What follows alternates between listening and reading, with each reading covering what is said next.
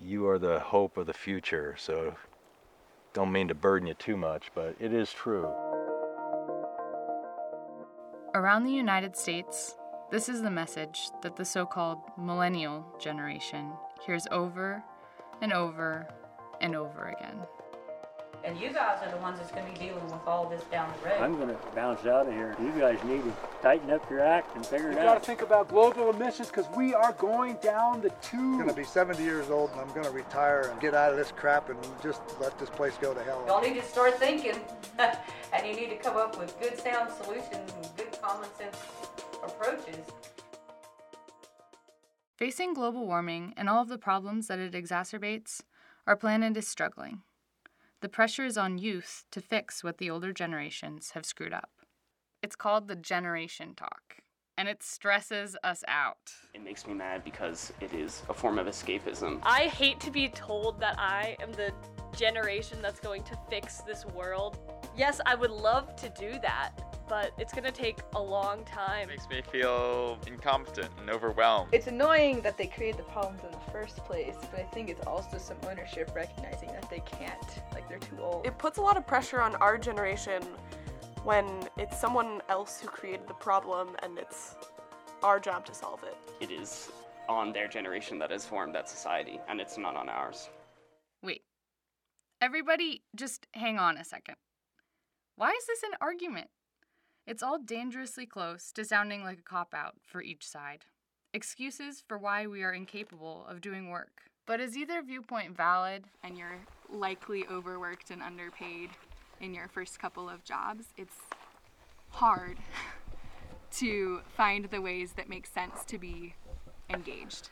And so that's another issue that we're working on, is to take on the issues that we have to take on now, because we don't have time to build that nest egg and to be a volunteer in our 40s. We have to do things now. That's Claire Martini, the millennial of the story. She's a youth activist who spent 2 years under AmeriCorps working with the Grand Canyon Trust in the Kaibab Plateau of Arizona. We're standing in the gravel driveway at Cane Ranch, part of the Trust's almost 200,000-acre property here. From this spot, we have a panoramic view of the Paria Plateau in the distance to the east and the Kaibab Plateau at our backs. We are standing in the middle of a key ecological corridor to this environment. Claire is one of the coordinators of the Youth Conservation Summit, Uplift. She and her colleagues are inspired by the word uplift because it is a defining feature of the plateau, both in geology and in attitude.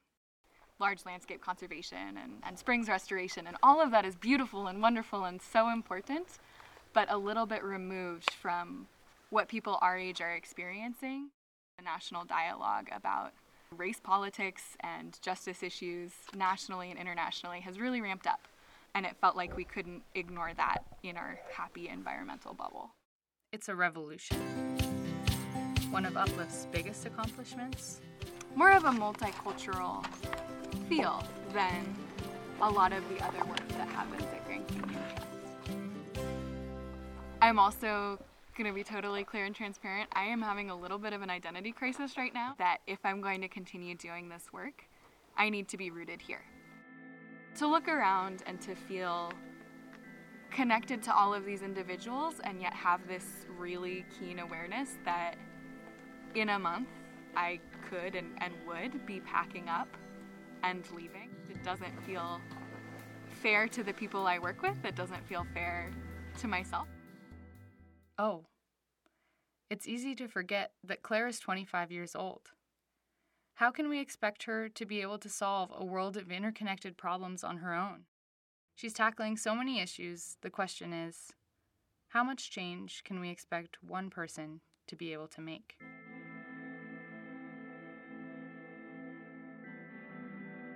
I'm fundamentally aware that I'm not helping on a whole lot of other problems. This is Mary O'Brien. She works as a Utah Forest Program Director for Grand Canyon Trust, mainly in south central Utah, and has decades of activism experience throughout the West. She deals with that field of work, large landscape conservation and springs restoration, and all of that is beautiful and wonderful and so important. One of Mary's biggest strengths over the years? Tenacity. I think it's harder to watch things fall apart than to be trying to do something about it. She has a certain knowledge of what the worst could look like, and she's remarkably calm doing her work in the face of this reality. If this world is going to be reduced to dandelions and house cats, I'm going to defend dandelions. Unlike Claire, who is still trying to figure out how exactly to tackle the broad national dialogue about race politics and justice issues, Mary's narrow focus means that in the work she does, she sees big results. Sometimes she'll casually let slip a story of a huge victory. I worked with Citizens for Public Accountability in Eugene, and we got a constitutional amendment to the city charter passed about companies having to report all their toxics in and out. And that never had been done. It's the best toxics reporting law in the country. But Mary can't save the world on her own. I just got to the point where I just thought, to hell with people, I'm going to go into botany. But there are no environmental problems that aren't social problems. There's no such thing. Mary needs Claire's revolution. She needs to be reminded of her big picture thinking, in the same way that Claire could benefit from a mentor. This is just a story about two women working for the same organization with different perspectives. They don't represent the skills of every person in their respective generations, because that's not the point. The point is that everyone has to and can do something in our world facing climate change.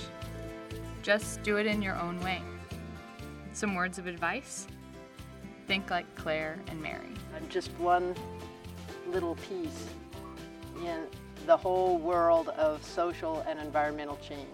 Know that you do have something to offer. It's definitely intimidating to walk into a place and to be always the youngest person in the room. But to trust that you have something to contribute, to show up, to be able to volley back and forth with Mary over email late at night, I think goes pretty far towards proving that you're also committed to the work. And you never know. Your age may give you the unique perspective the world needs.